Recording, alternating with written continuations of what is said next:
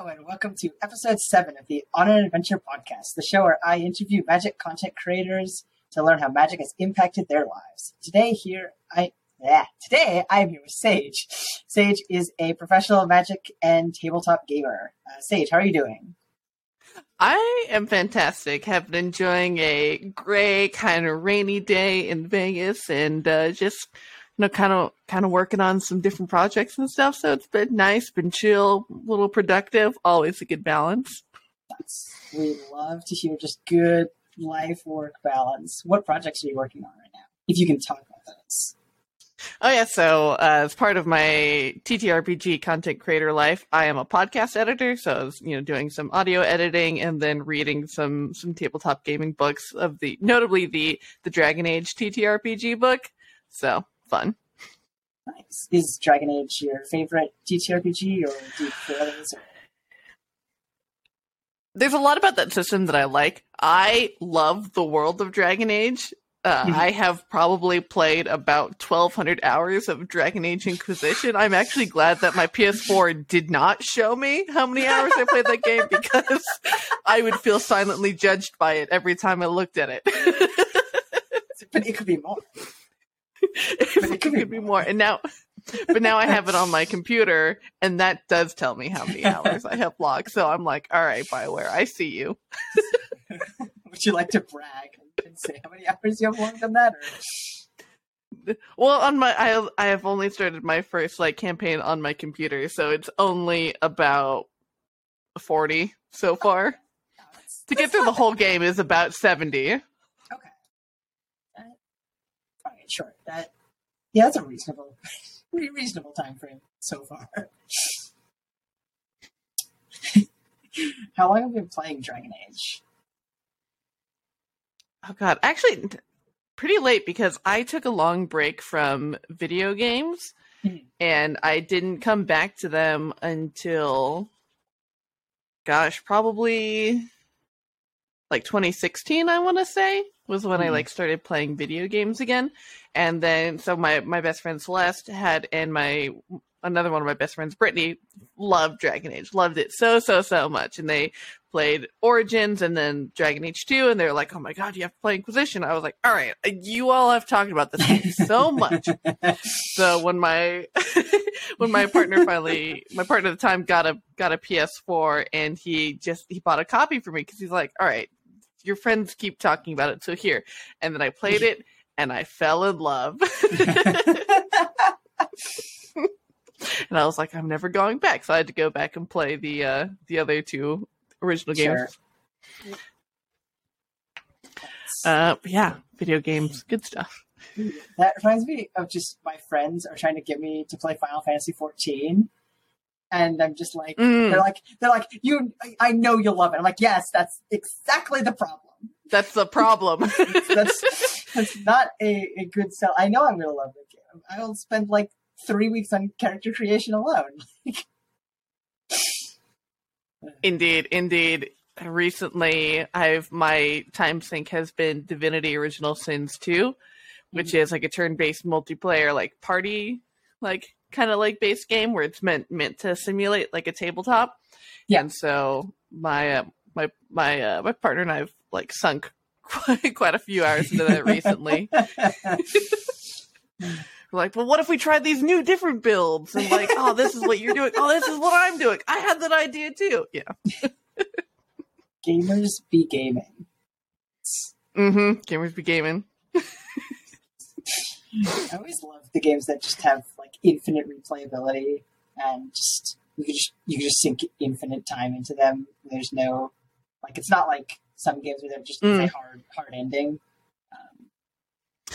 Yeah, because for me, I have such a hard time with getting into new things, because the learning curve on a video game or on a tabletop game or on a card game can be high and overwhelming. So once I get something and once I get good at something, I just want to keep trying and repeating and reiterating on it. And I also enjoy it kind of the way that I have my comfort TV shows that I've watched, Downton Abbey. I've watched through 10 times. So I also have that with like video games. Is that like the comfort, the reliability, the experience of it again. I always enjoy. I mean, and that's why I played Magic for so long, because once I got it, I'm like, we're good. We don't need anything else. Yep. I'm good at this thing. I'm good at this thing. Yeah. And you can always get better at this thing. And you can always get better, and it's comforting, you know, it's yeah. So I'm a fan. Yeah. Big fan of Magic. Also big fan of just tabletop RPG in general. Board games, card games, love them all. Yeah. They hit that same vibe for me. Just like you're just kind of hanging out with your friends and just like shooting the shit a lot of the time and just having a good time. Yeah, I remember when I first started playing Commander, which was in 2016 after the 4-color decks came out. And at the time, I was like really into grinding standard and modern. And then, you know, my friends who one of them, you know, were judges at our F&M events and everything, they'd be like, you know, while they're between rounds, they're playing games of Commander with our friends. And so I was like, what's this? What, you all are playing at a pods of 4? What's happening? Why is your deck so big? And so that's how I got introduced into Commander. And so that, you know, at our game store at Two Cats every Monday night was Commander night. We all roll down. We're all super casual. We get, you know, slice of pizza, come to the comic book shop, jam games of Magic, hang out and talk for hours just about movies or cards or decks or, you know, all kinds of stuff. And it was, you know, just real great hanging out with friends vibes. And I miss that. I miss that game store. I'm sad it closed. Oh, I assume it closed due to COVID? No, actually, like it before, but, you know, it was just in a part of the state, you know, because I lived in San Francisco for like 13 years, and it was just in a part of a city where it didn't do really well because it was in this very like small residential, very like family oriented like neighborhood, and so it was just a little too slow on like the traffic to be able to sustain it with sales and stuff. But you know, it was there for a long time.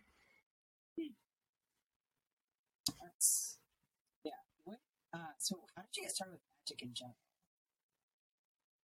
So I got started in Cons of Tarkir, and one of my roommates, who I also worked with at Starbucks, Anthony, he started talking to me about Magic, and he was like, "Yeah, I've been playing, and I'll teach you. I'll get you your first deck." And I was like, "Okay, sure. I've heard of it." Sure, why not? Because growing up, I always wanted to get into nerd activities like D&D and like board games and everything, but I just didn't have like the group of friends who wanted to play that or had any interest in that.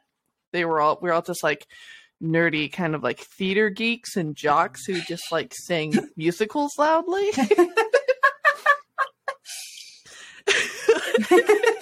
And so I was like, so at any opportunity to get into a nerdy activity, I'm like, yes, let's go. I love nerd shit. And so he bought me my first ever intro starter deck, which was a teamer deck. And my boyfriend at the time, he had played Magic when he was a kid. And so the three of us like got into it, got decks, and, you know, started just playing, you know, kitchen table Magic. And I remember it was, you know, I had my teamer deck. I cracked some packs that I like slotted the cards into, you know, the process of learning, like, no, you got to cut your deck down to 60 cards, but I need all of these. You want to play 80.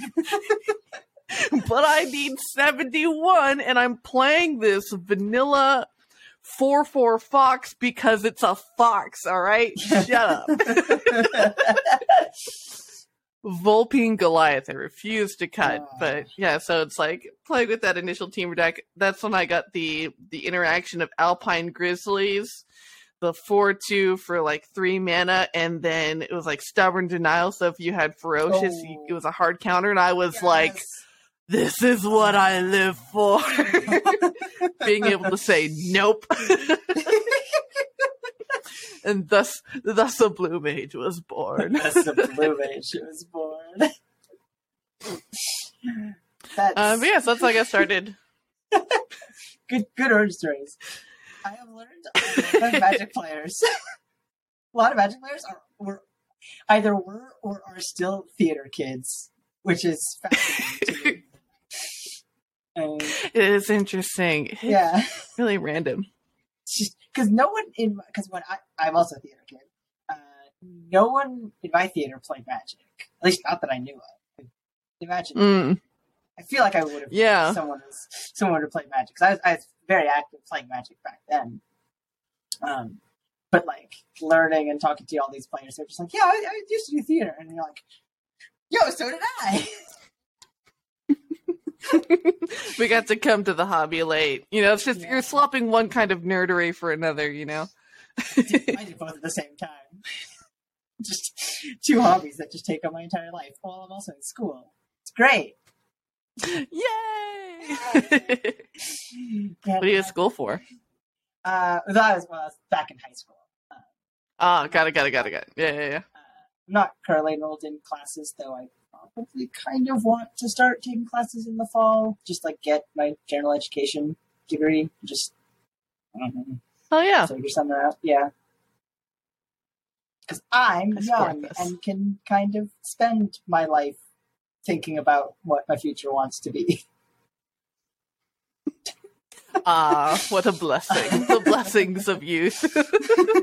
Long since they have drained from my body. Me, a 31-year-old.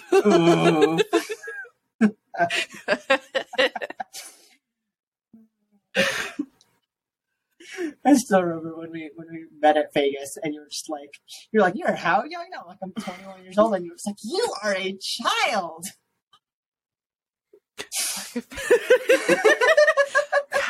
I never thought I'd be that person, but here we are. It's so nobody weird. Ever thinks Time they're is that person. so weird. Nobody thinks they're that person, Like, and then I'll become true. that person. I know I will at some point. True. It's just like the passage of time is such a strange experience. I don't think I'll ever get used to it, I'll be honest. Especially like in the past 3 years. Definitely, yeah. For sure. Oh, Lord. Oh, Lord. Yeah, 2020 was 3 years ago. Dude, I was dating a document the other day for work, like I had to sign and date something, and I wrote 2020 for the year.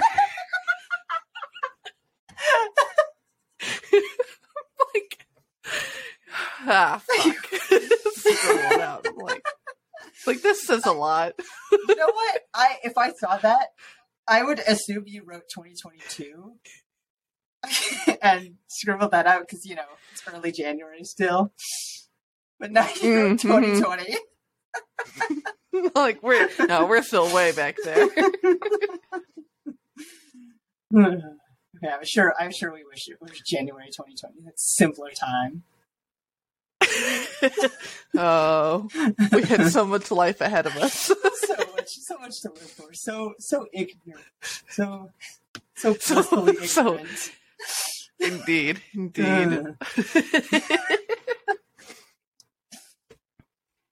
Wait, what's your Magic origin story, though?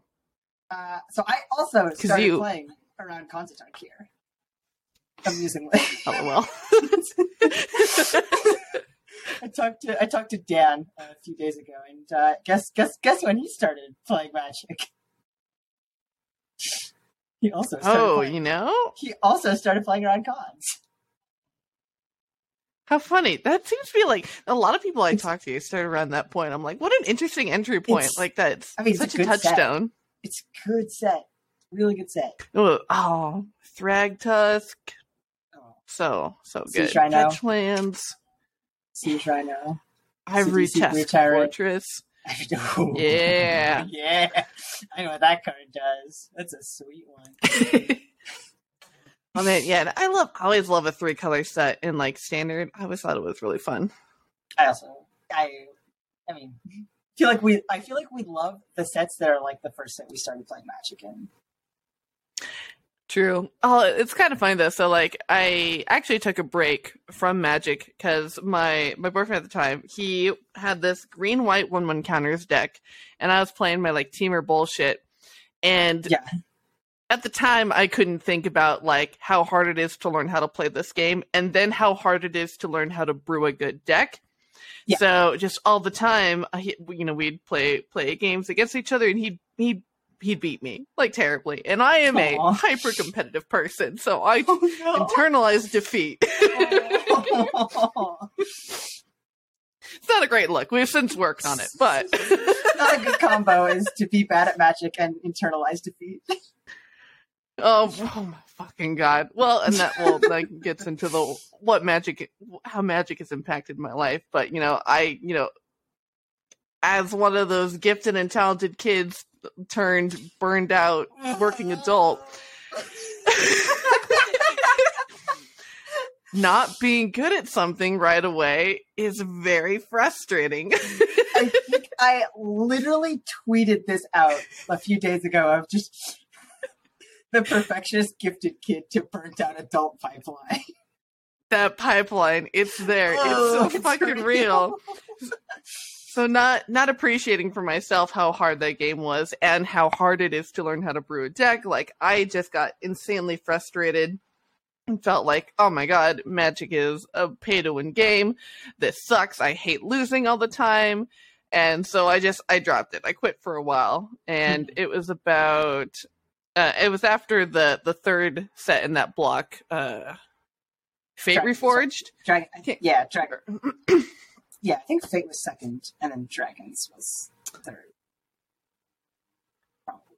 Yeah, whatever the third one was. After that, I dropped off for a bit because I was like, I'm so frustrated. This is not fun, and just kind of dropped it. And then I ended up getting a job as a nanny. And, on my, like, nanny profile on this website, I was like, I'm a nerdy, I play tabletop RPG games and board games and stuff like that. And so when I interviewed with this family, they were like, oh, our son Theo loves to play Magic. Do you know how to play it? I was like, funny, you should mention that. I do. So it was through, and, he was 8 at the time, so he just had like a pile of cards in a box, never heard of sleeves, didn't have any dice. They were like concrete rubbed from the black top, like little kid card collection. Everything is sticky. Let me guess, his deck was like 90 cards and held together by some rubber bands. Yeah, 100%, exactly. So then I got to get back into it with him, and like I had, because I had bought and opened up tons of boxes of cons cards, so I just had, chat for days, and so it was Eldritch Moon when I started babysitting him and getting back into it, and then that really from there it just it stuck because I think that I could teach what I knew and then learned what I didn't know and help me to fill those knowledge gaps. It was really rewarding. It was it made a lot of fun, and that I could teach his friends, and then we all got into Commander, and we all made Commander decks and played together, and it was really satisfying. It was always so much fun, and I was the arch villain, so they'd always try to beat me, and it was great. It was so much fun. So I'm glad I had that experience to get back into the game, because Magic is a game that's given me so much over the years. It's it's wild. I've met so many amazing people, have worked on cool projects. It's wild. It's crazy. Yeah. I definitely agree with I'm not a brewer, I'm a deck builder. Or I'm not a deck builder or a brewer. I enjoy playing the game, because I started going to FNMs, and because I was 14 at the time, and I was 12. I was 13, 14, something like that. And I was playing with these college kids, and they were just I just had cards I owned. I didn't know what a sleeve was. I didn't know what a deck box was. I literally showed up to my LGS with my deck in my pocket with in rubber band. It was amazing. Very cursed to think about. But the guys there were just looked through my quote unquote deck And I'm just like, Mm-hmm. this is technically a legal standard deck. I don't think you're going to have a good time if you play this tonight. And so they just gave me Opzon Beatdown. Just like, a dude I'd never met before, just handed me the best deck in standard. I was just like, play this. This is how it works. And I kind of just like started just decking pretty much, and didn't really like this. That's just how I started playing Magic. I never really found my footing of like, how the hell do I brew a deck? Oh, interesting. That's so interesting. I love brewing. Like, especially, so I was especially glad finding Casual Commander because it gave me that space to just fucking try shit. Yeah. Which I really love because I just think about cards and like I see a spoiler for a new card and I immediately think, call to mind like 5 cards that I would pair with that. And I love thinking about card interactions and pulling them together and cultivating it. For 60 card decks, I cannot brew. Oh yeah. 60 card constructed decks. I just can't. That's just not how my brain works. Mm-hmm. But there's something about the singleton format that works really well for me. So when I played Modern, I just took a blue-red fetchless Giftstorm list, and I just learned that. Nice. That's what I did. And playing different Modern decks, I played Titan Shift and Ad Nauseam, and like all these decks are dead now, which is hilarious. Storm was dead when I started playing it, but all these fun like combo decks, but yeah, I could never brew a competitive like 60 card deck. Right. Like I'll build a fun kitchen table one, sure. Yeah. But oh man, and then finding Commander was like, oh my god, I get to do random bullshit. Thank you. Commander is just but the it fun was random bullshit. Oh yeah, like I love that meme of like vintage. It's like 2 guys doing fisticuffs. Legacy is like 2 people fencing. Yeah. Modern is like MMA, and then Commander is just people riding on the backs of dinosaurs with laser beams attached to their heads. And one just has a bazooka.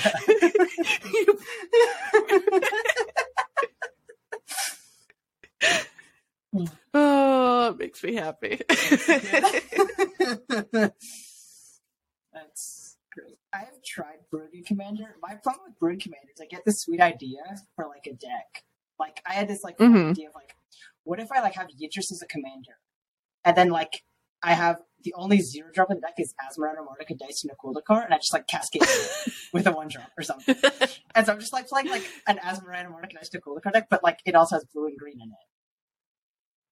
Which is pretty delightful to go with her and her Undercooked Wonder World cookbook synergies. Yeah, just to get like the green food cards and stuff.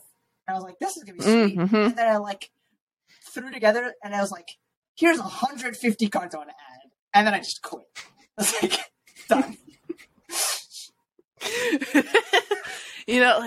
I do always lament that the minimum and maximum is 100 cards. Is 99. Yeah. 98 or 99. It is, I can already hear the cards. But I want to play 150 cards, not to play Yorion or Battle Witch, no, just so I can be lazy. True.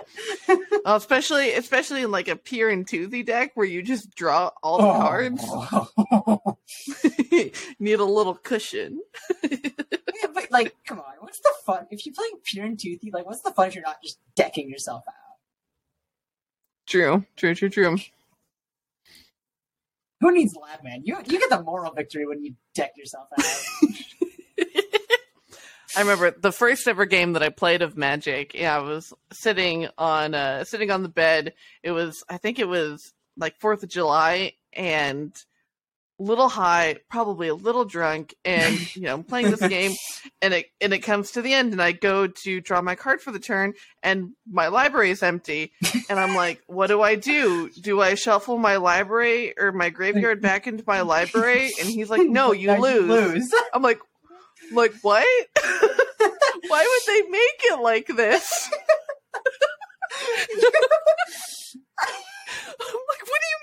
I lose.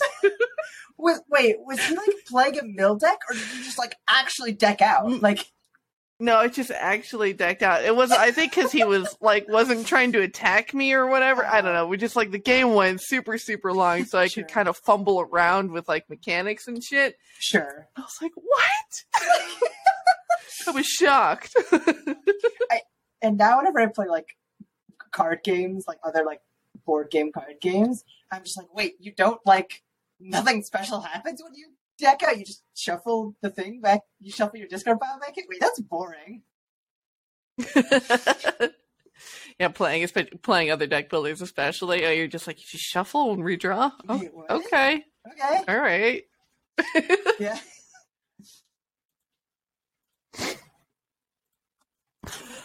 Oh, man, but yeah, gosh, I've been playing.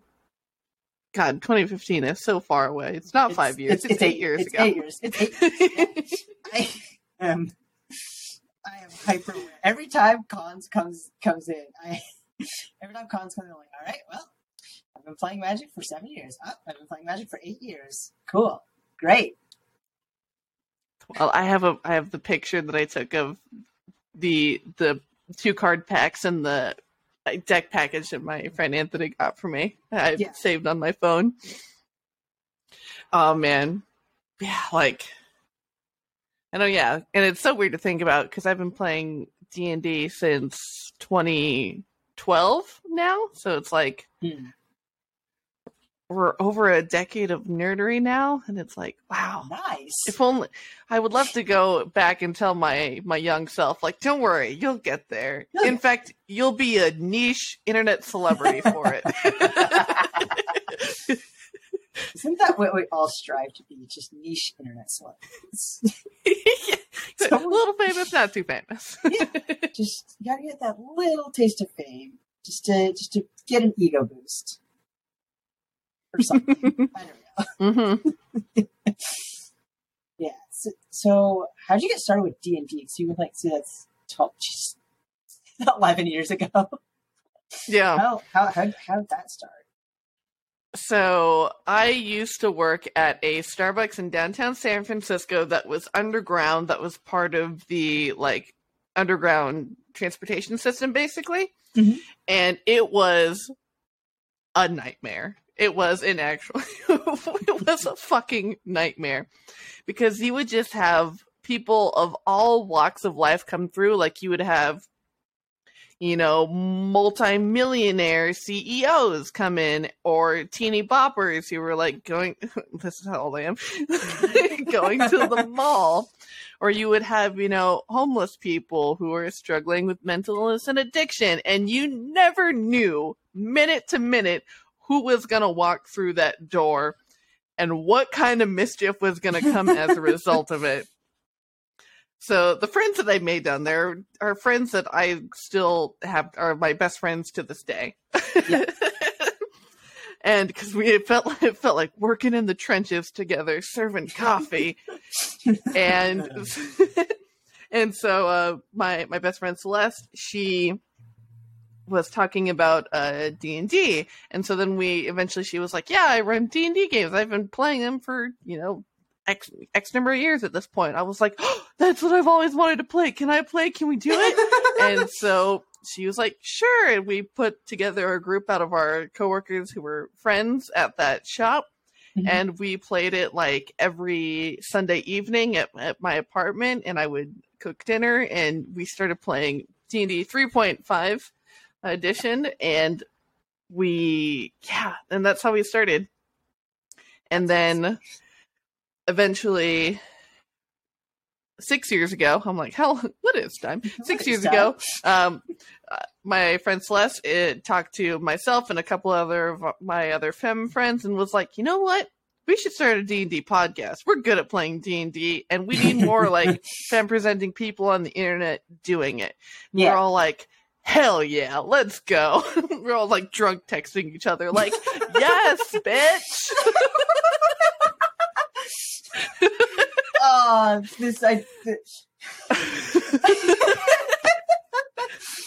I love how this idea sounds like, oh, yeah, this is a good idea. And now you're just like, and then we're drunk texting about it. Yeah. Was Humble origin. Was Celeste drunk with this? Or was We all were.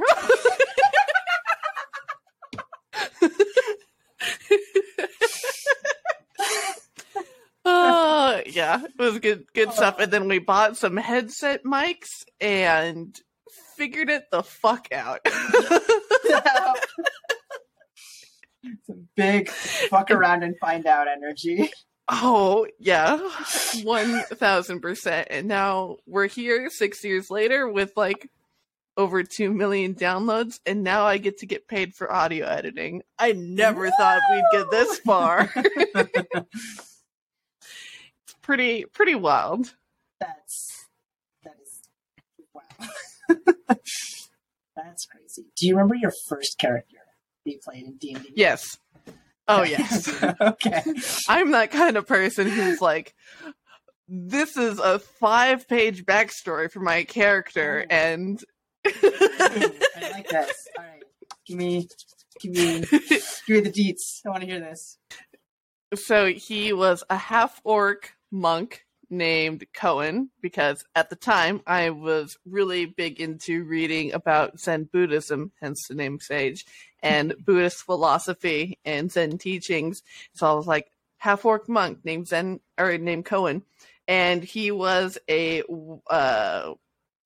tattooed monk for his prestige class. Okay. And so he had like different cool tattoos that had like gave him like magical attributes and stuff like that. And, you know, he got to punch people a million times in a turn. Nice. And then, oh yeah, it's my first ever character. He was very solemn and stoic, and he worshipped the god Ouijas, who is like this sort of neutral to evil deity of death, because I'm obsessed with death and rites around death practice. Yeah, it was my first ever one. I'm like the kind of person who, because I love optimizing in building, I love to just come up with like character concepts and different builds for characters, and then think about what would have to happen in that character's life in order to lead them to be specialized in that kind of way. So that's like how I always like to build characters. So I build like mechanics first. Yeah, and then story later. That's interesting. Is Cohen your favorite character you played, or do you have a different favorite?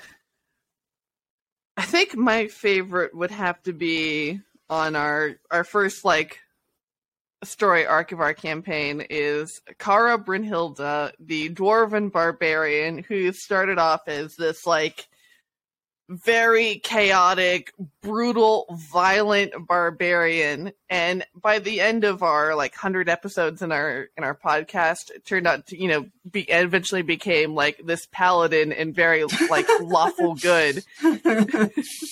And she talked like this, and she liked to drink a lot, and she was a big fucking flirt and a lesbian. Yes. I love her. She is my baby. That's incredible. Now she runs a mercenary organization. Mm. I'm like, oh, big dreams, kid. You got there. You did it. I remember. Oh, sorry. Go ahead. Yeah, I was gonna say, I was the person who like. I've always wanted to play D&D, and it was so sad when the first time I ever played D&D was cut short to COVID. Oh no, what a bummer. It was so sad. Because we were just like, because one of my friends was like, hey, I'm putting together a D&D campaign. Do you want to join? I'm like, hell yeah, man. And then no one wanted to take it online. No, we did like 1 or 2 online sessions, but we're just like, this isn't the same. It's true. Like it has been so long since I've played D&D in person. I don't even know what I would do with myself in real meat space at this point. Like, the last time I ran a D&D game in person was like 2019. Oh man. It's weird. Like we've just always like I pretty much as soon as because all my friends lived in SF, and then one by one they moved away, and so we moved online fairly soon, and so just it's just something I got used to. But there is like a very distinct difference of being online versus being together in a room. Like I feel like it's so much more easy to be like laid back and casual and like kick back on like in person with people. Like because I remember when we first started playing, we played like 5-6 hour sessions, and I'd like make food and it would be a whole day kind of thing. And now I'm like, I cannot play more than 2 hours or I will die. So it's like, but being able to be together in person, it's a different atmosphere for sure. Yeah. Do you prefer more to like DM games, or do you enjoy playing it more? It's really, I go through different phases. Like there are some times where I'm like, I just want to be a player, and then there are times that I shift into where like, no, I want I want to run the game. Sure. Yeah. It depends on how frustrated I am as being a player in my games usually. How many bad rolls, how many dice you've had to toss out lately? Just like, why did the GM have it happen like that? That didn't make any sense.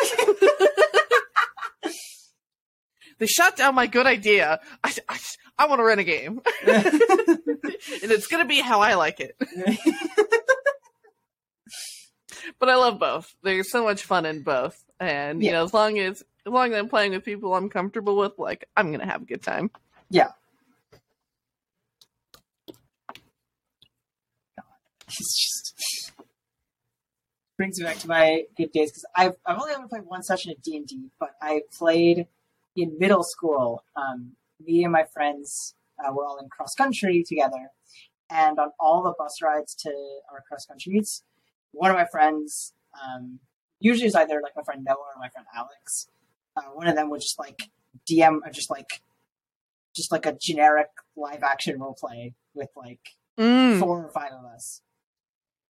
And we would just do that for it was just like one session for that meet. And then like the next meet was just a completely different session. We all just like different characters, but it was just like good times. That's super cool. Yeah. We didn't have a rule book. We didn't have anything. It was just like whatever they wanted, whatever our imaginations said, that's what happened. That's awesome. Oh, yeah. I always wanted to like get into LARPing. The only like LARPing I ever did was for like the SCA down in like Southern California, or just for like basically for like melee brawls, but never for like actual really like role playing. Yeah. So that I feel like that would be so much fun. Yeah. Definitely. It goes back to theater, man. Everything just D&D is just theater. You know who else is a LARPer in our Magic community? Oh? Kai, Fervent Alchemist, is a big time LARPer. Yeah, really? You gotta ask him about it. That's sweet. I did not know. What is it with what's it with magic and just D&D and theater? Yeah, right? Yeah, like, dude, we could have a fucking... I want to see that at the next Magic Con. Like, I want the CEDH LARP scene. That's what the Command Fest is going to be. It's just we're going to be doing a LARP, all right? So spread it far and wide, everyone. Come prepared. But it's just like you run a D&D campaign, but your commander is your character. Hell yes! All right, so I'm going to have to figure out a costume to be an elemental. Yeah, because you're on that.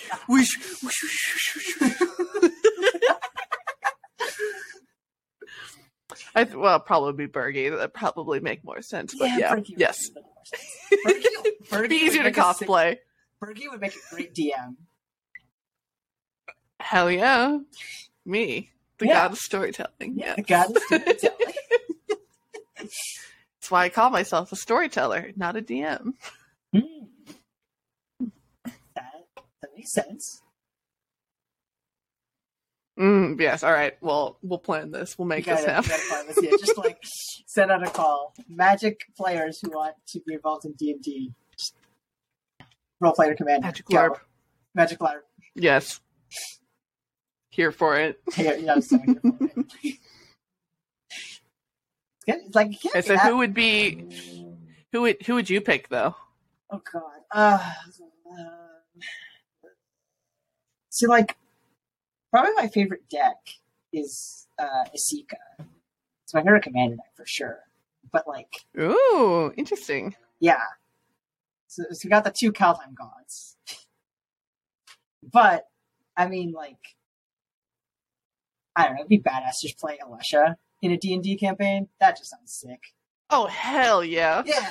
Like, tough bitch. Yeah. Oh bitch man. who kills a dragon. Yeah. Good with the sword. Let's fucking go. We love a all sword about lesbian.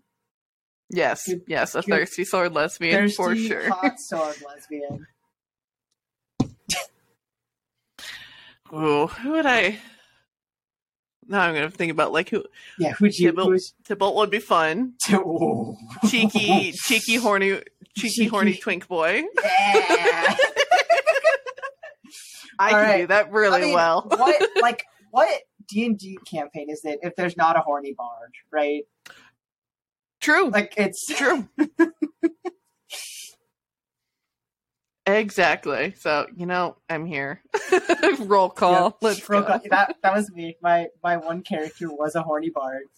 It was classic horny bard. She was a tiefling bard who formed a harem with every woman she met in an inn or tavern.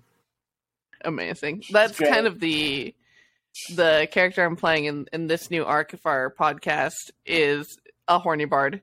Literally, in the sense that she is a satyr. So, oh, nice. Hey! Figuratively, in that she is basically 17-year-old me with a Northern Irish accent. And would you like to and she's just in love with everyone. Yes! It's like, oh, and you're pretty, and you're pretty, and like, you're so pretty, and oh, you're powerful and pretty. That's her. I love her, my little baby bard. We love the horny bard archetype.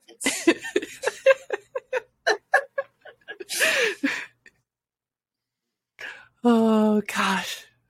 Good times. I've never once had the opportunity though to seduce a dragon, so I'm still waiting on that. That's on the bucket list. That is a bucket list item.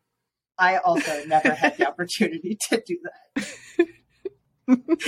You just have to. Like, if you're the horny bard, like, what are you gonna do? Like you can't not try and seduce a dragon once a campaign.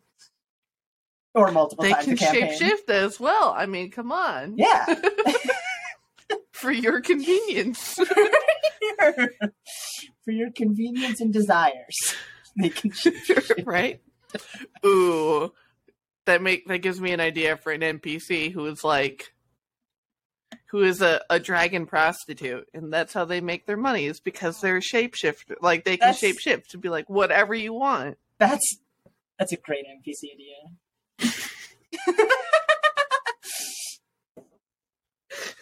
Print it and ship it. Ship it. Known lesbian me approves of prostitute dragon. Yes. Yeah. Oh, good stuff. Soviet Russia, dragon seduces you.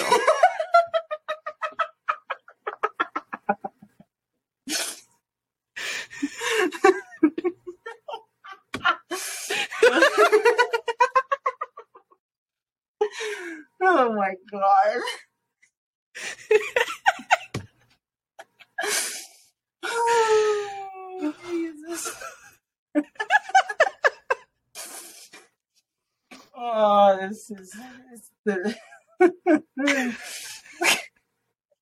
this dragon seduces you. Now, is that the horny bard's best dream or worst nightmare to be seduced by a dragon? I think dream. I think that's a dream, yeah. I think like it falls in line with that I just want to fuck everyone. Vampire fantasy. Well, also that. But it's it's a little bit predatory, a little bit dangerous. Ooh. Yeah, sure. Sure. It's very hot to be seduced by a dragon or vampire, for sure. Right? Not that I would know. That makes you feel powerful because because they think you're worthy. They think you're hot enough to be seduced. Yeah. But, yeah. Like that's a compliment. That's one hell of a Yeah. Oh goodness. This is everything I expect. Yes, we talk about D&D. You can't not talk about the horny bar. It's just one could say that they insert themselves into every situation. Hey,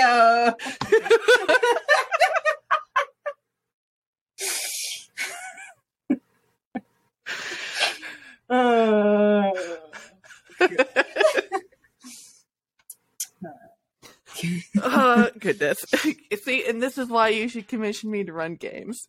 This is my advertising. Games spelled GAYMES? Yeah, quality queer game. Quality queer games.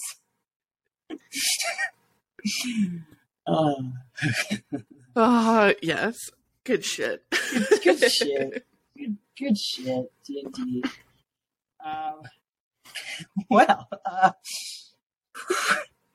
to completely side rail this conversation, so you mentioned you have Omnath and Bergie and Tybalt as commander decks. Did those come out of your love for playing Giftstorm in Modern? Yes. Yeah! Yes. So, oh man. That playing Giftstorm was a wonderful crash course in learning about Storm, and so when I started playing Commander, I wanted something that captured that feel, and it was really hard to capture because a lot of especially in CDH decks, a lot of Storm decks end up just being like A+B combos, and it's Storm. You're like, but like kinda, but it's I wanted something non-deterministic, and so that's where Bergie came from, because I drafted Bergie from the MLC the first year that we played, and I just fell in love with it. I was like, this captures that feel. Oh, I love this. Yeah. But I think actually I have a total of about 25 commander decks in total between casual and competitive. Wow. I don't have a problem. No, this is just the average commander player. Yeah, I'm working up to my one of every color combination, and I'm doing pretty well. I only have a couple of duplicates, but yeah, definitely. So like, Omnath came from I want to try and build, an evolution deck that is card for card more powerful than any other kind of deck, and then worked on refining that. And I wanted to use creature-based combos because creatures are basically uncounterable in CDH. Yeah. Yeah. And I'm like, and then they printed this card, Underworld Breach, and I was like, wow, I love this card. This is like determinate or non-deterministic strong card. Except it also is just deterministically winning. Oh man, so good. I love Brain Freeze. I have a foil Brain Freeze that I love. So good stuff. Oh boy. I'm 2 cards away from having Omnath be proxy free. I just need a volcanic island and a tundra. And I'll be proxy free. I was gonna say, are those 2 cards Tropical Island Tundra? Oh, they're expensive. I purposely cut Time Twister so I wouldn't have to worry about buying it. So it's like, fuck it, we're just running Endurance instead. It's basically filling the same role, but we're not putting a down payment on like a car payment worth amount of money for 1 magic card. I can't. I'm a dragon who hoards magic cards. I can't do it. I can't do it. It's never gonna happen. Yeah. Oh man, so But like, I love playing everywhere on the Magic spectrum. Like Storm is definitely the thing that I'm best at. It's what I'm really good at. It sparks so much joy for me. Yeah. But I love playing low power, super battle cruiser, like creatures turning sideways decks. I love playing aggro. I love, the only thing that I haven't really enjoyed is 1/1 counters because it's too much fucking bookkeeping. It's too much math. It's too much math. And just having all the dice on your cards, and then you knock a card over to the side, then all the dice roll off, and you're like, I don't know, was this 17 or 18? I don't know, might as well be a million. I'm just gonna yeah. Not my thing. I think I was also a little bit traumatized because my ex, who played the green-white 1/1 counters deck, and I was like, every time I see a 1/1 counter, it's too soon. The die! Throw counters at people. I'm winning. Do you like this? Is this a fun experience? Yeah. But I think the other one that I love is token. I love token strategies. And so when I found the card Empty the Warrant, I was like, my two great loves in one. Nice. So I guess opinions on Chatterstorm. Yes, I also love Chatterstorm. I have a Corvold popper only, like only commons are allowed of the deck, and we definitely have Chatterstorm. It's great. Nice. I definitely agree with the counters are too much upkeep as someone who has a Falco Sparo deck. Oh no, you're frozen. Too much math.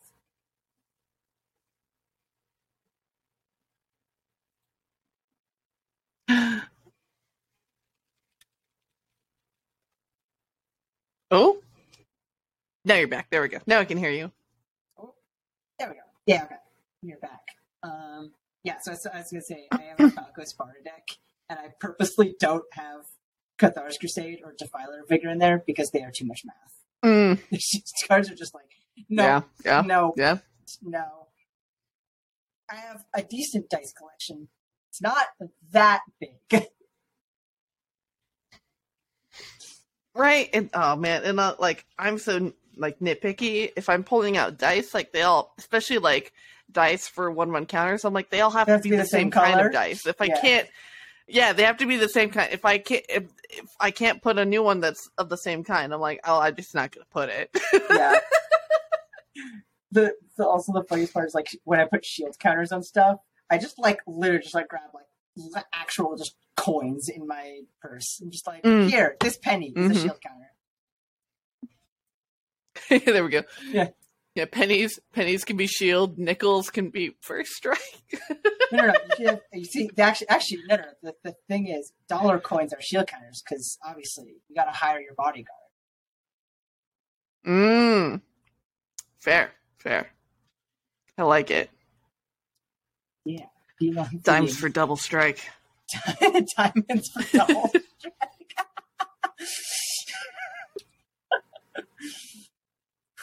Well, that's a flex right there. Use a diamond double strike counter. Shine bright like a diamond.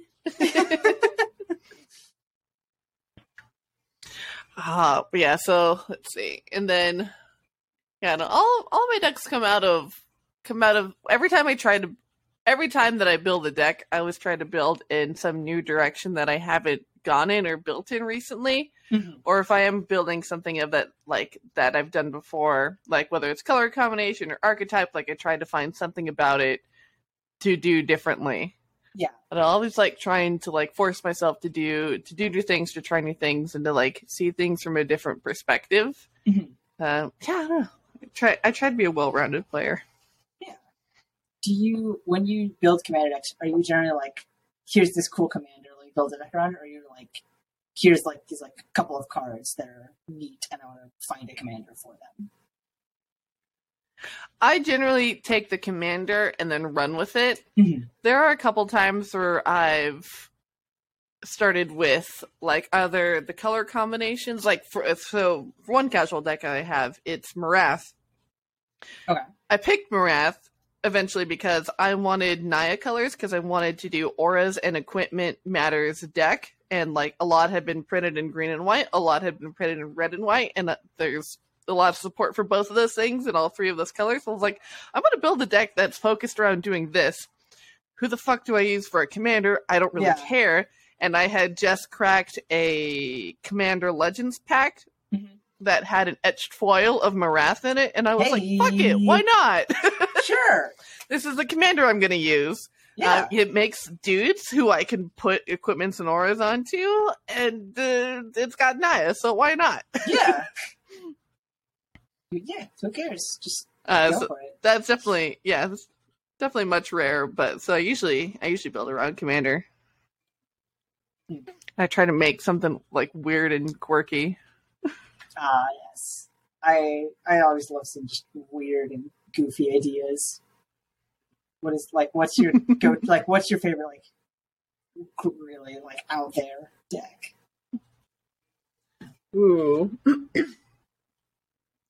I don't know if it's necessarily out there, but I have an Atraxa Big Booty Matters deck. Okay. So it's like all the cards that say like deal damage equal to toughness rather than power with Atraxa as a commander, because I was like I want Bant and Abzan together. Sure. Yeah. Because I want to play Arcades and the fucking tree that allows you to do it. Yeah, Doran, the Siege Tower. Okay. And I was like, I want both of those. And then it's like, well, I think probably the weirdest one. Might as well. I was like, Atraxa. And I was like, sure, fuck it, why not? Sure. Everyone's always like, Atraxa, so scary, super friends. Nah, dude. That's badass tribal. We got thick girls up in here. And then I think probably the weirdest one that I have is a Sage tribal deck. So all of the creatures that are in the deck have the word Sage in their name. Mm-hmm. So, nice. And then the one exception is the flip Nissa Walker, because she flips into Nissa Sage Animus. Right, yeah. And so it is just a pile of junk. Let's see. Let's Scryfall. What are good cards with Sage in their name? I'll give you 3 guesses for who the commander is. That's a set. My first thought is look out, what is the commander for this?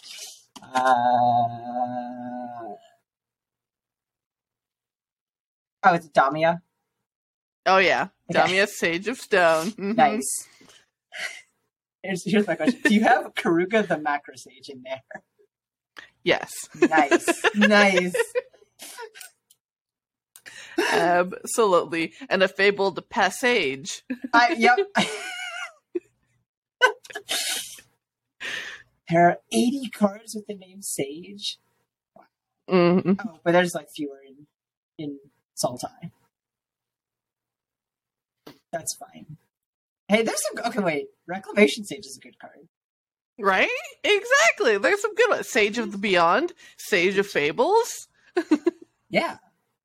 Shardless Agent. Wait a minute. Wait, hold on now. What?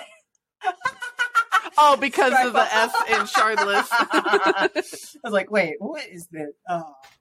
I had to think about that for a minute, too. God.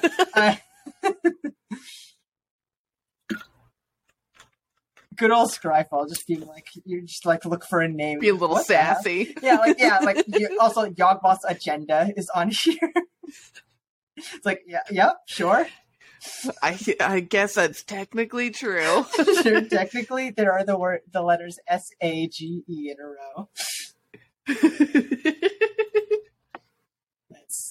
I like that idea. I also want to build a theme deck. I had the idea for 2 just hot women decks.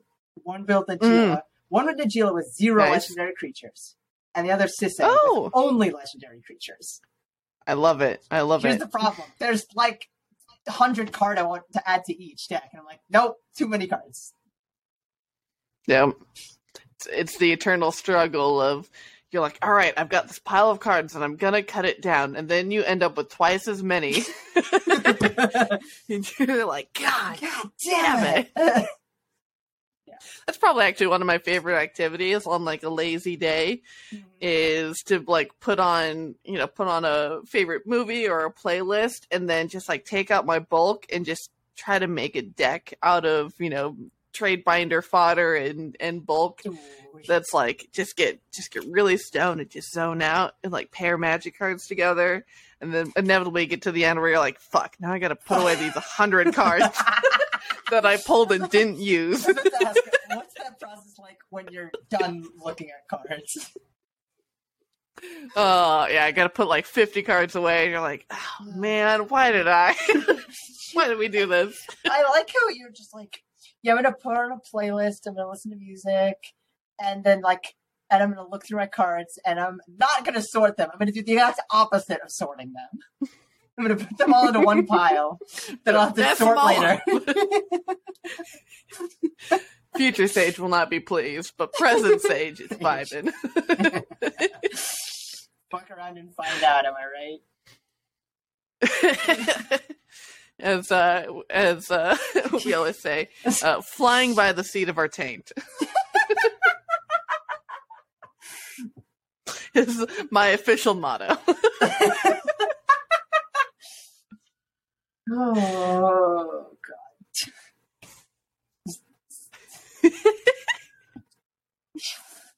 god. Great.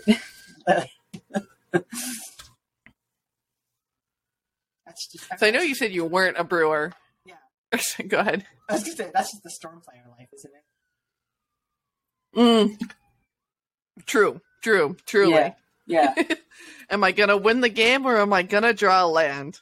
Rip. I guess it's land.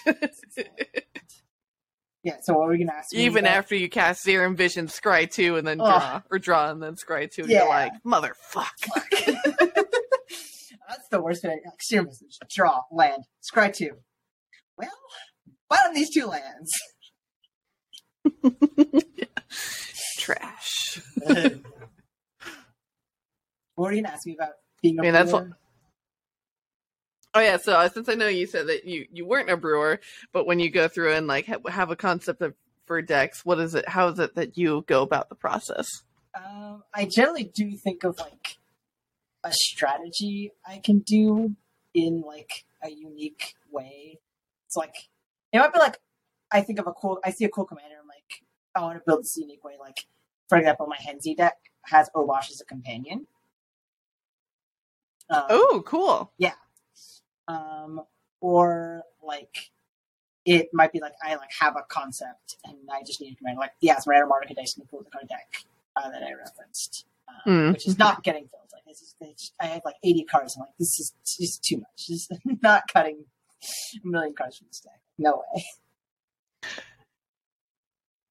What I found is putting in the mana base first and then filling out the rest of it has helped me a lot with like not ending up with like 300 cards that I need to cut. That's smart. Because then you're just like, once you hit 100, you're like, okay, the next card I add, you gotta cut a card. Mm-hmm. I like that idea. I might try that. Yeah. I also have my favorite deck is my Esika deck. Because it's a Rule 0 deck. So I have Karug as a companion. But then in the deck, I have 28 copies of Ornithopter. And then I have now you're like, wait a minute. You can't play 28 copies of Ornithopter in a commander deck, much less a Karug so deck. Perplexed. I have... I'm so intrigued. Please go on. The gimmick here is I have a separate deck that's like, I think about 100 cards. And counting. I just add cards to it whenever I see cool creatures. All creatures that like could be legal in a Karug deck. And anytime I Ornithopter, I draw a creature from that pile. That's kind of cool. So it's that's fun. It just like adds variance. It's like, will I flip Colossal Dreadmaw or Nyx Plume Ancient off my Esika trigger? I don't know. Nice. And it's easier because like I've always wanted to build a deck like that had that like kind of like modular style. But it always is a pain in the ass to like go through and like pick out the cards that you would take out or whatever. So having like the ornithopters as the signal is really fucking smart. I'm gonna steal that. You draw an ornithopter, you're just like, what the fuck is this doing here? Immediate signifier. Yeah, it's immediate signifier. Oh, I drew an ornithopter. The funniest part is you're playing a casual game and you go, I have a pregame action. I have 3 ornithopters in my hand. Draw 3 cards. Nice. Yeah, that deck. I love it. It's a blast. It's so much fun to play. The creatures in the deck are just like the most wildest things. It's like, it ranges from like busted mythics that quote unquote were going to destroy Commander to just the most nonsense rares you've never heard of in your life. Oh, totally. I love me some fucking bulk monsters. That started. So I have a Thrasios and Jessica deck, and the whole point of it is to give like bullshit bulk mythic rares triple strike with Jessica, and it's it's just like a Chroma Angel of Fury that red 3 like megamorph creature, but I'm like, sure, fuck it, throw her in there. Sure. Why not? She's a lot more threatening when she's got triple strike. Yeah, right. And that fire breathing, it's so good. And like creatures like Galta and Hydroid Krasis and all these just like big slappy Tira boys. Yeah. I love that. That just embracing your origin of Magic, just big teamer idiots. It's exactly, and I built it just out of the cards that I had lying around because I didn't buy any new ones. And I was like, if I take apart decks and I could feed some into here, then perfect. But it's just made out of the cards that I own, so it's been super fun. That's awesome. I'm always a fan of just big stupid idiot decks. Oh yeah. Good. It's good. Good scratches an itch. Yeah, it really does. When you're just like, oh, I have the funniest combo I think I've pulled off in that deck. Quote unquote combo. I flipped Rurikthar and Villas onto the battlefield. And so just like after like casting my creature spells into my Rurikthar, I'm like, all right, well I'm just gonna take 6 and draw 6. I'm gonna take 6 and draw 6. I think I died that game. Hell yes. Died that game. Oh. I took 24 damage from Rurikthar, and then someone just like, I'm gonna like cast a Ruinous Ultimatum and attack you, and I'm like, oh well, okay then. But my life total. I guess I died because I took 24 damage off my own card. Right? Oh, it's like I love seeing casual players play Mana Crypt because it's like more often than not you're just gonna die to your fucking crypt because people are gonna attack you. Like, how's that $1,000 card treating you, sucker? Yeah.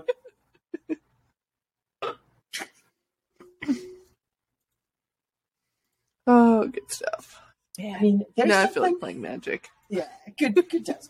I played against one of my friends. He had his Villas deck, and I was playing with him a few nights ago. And like, there's like something on the table that like would have caused him. He could just instantly die if he wanted to. Like, it was just like. I don't quite remember what exactly happened. He could just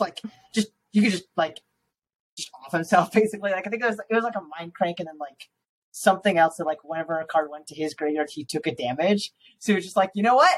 I'm gonna discard some cards. Oh yeah. Just like I'm gonna discard a bunch of cards and die. Get out of here. I'm done. Yeah, I have a Crick deck who. It is a Relentless Rats deck, so it plays a lot of really great cards. It's got a foil extended art Peer into the Abyss. It's got a Mirage Vampiric Tutor.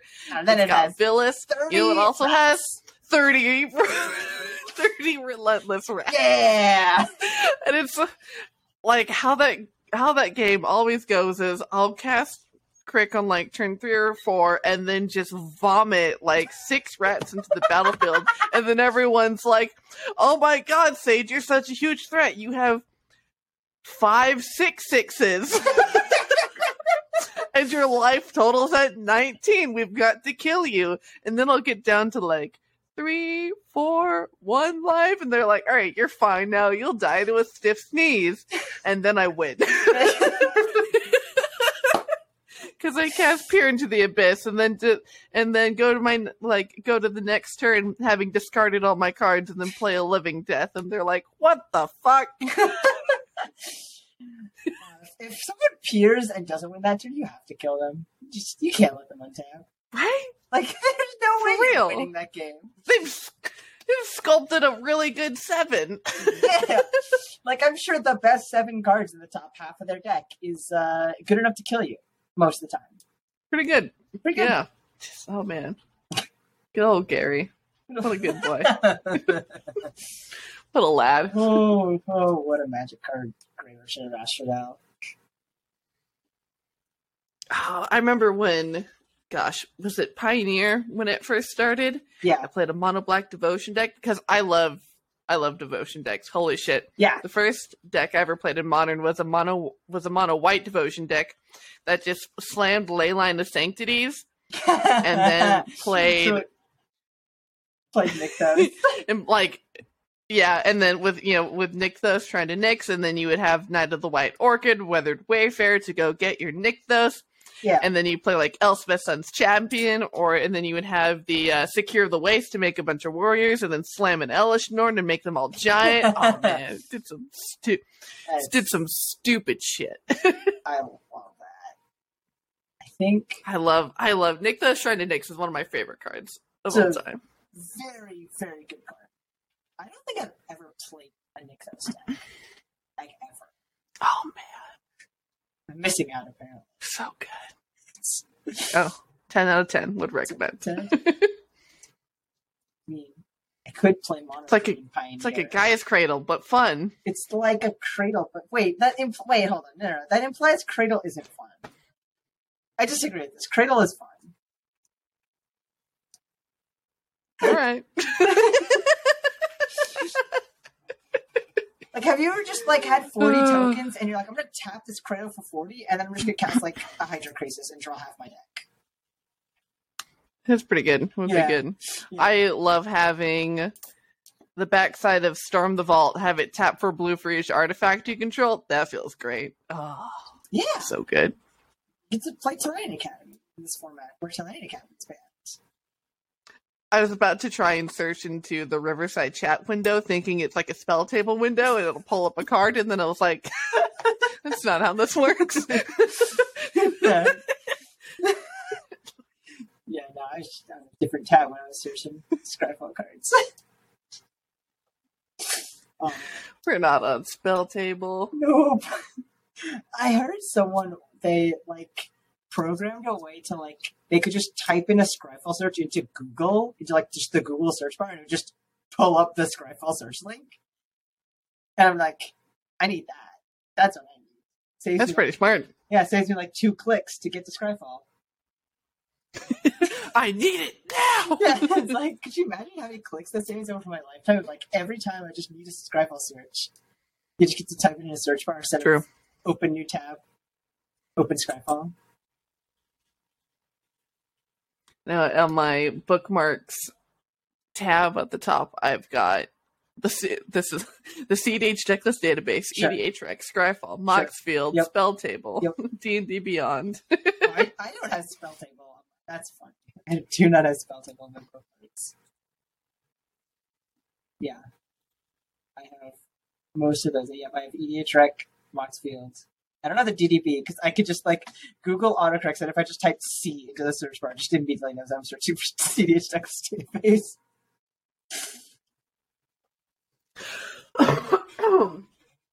Mm-hmm.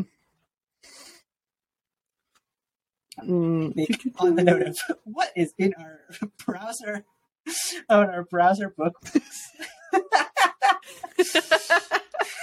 This show has gone a little off the rails, if it even was on rails to begin with. I mean, you pitched this to me as a no rails thing. That's true. I feel like we did well. We did well, yeah. We did well talking about horny bards and goofy decks. Yeah. Yeah. I mean, that's what gets me up in the morning, TBH. So feel like it's a good summation. Yeah. And now it is time to ask the hardest question for everyone. Where can you find the internet? Oh, thank God. I was concerned. No. Well, if you want to see everything that I get up to every week on the internet, just follow me at Staff of Sage. I tweet about all the projects and streams and everything that I appear and work on over the course of the week, so follow me there. And yeah, I am in and run a ton of Discords. I love to always talk about Magic, CDH, EDH in general, TTRPGs. So just, hit me up for all of your tabletop and card game questions. Awesome. All right, that is going to do it. Thank you so much for being on this wild episode of much chicanery. It was a delight. I would be happy to come again. I would love to have you again. This is a blast. All right, take care.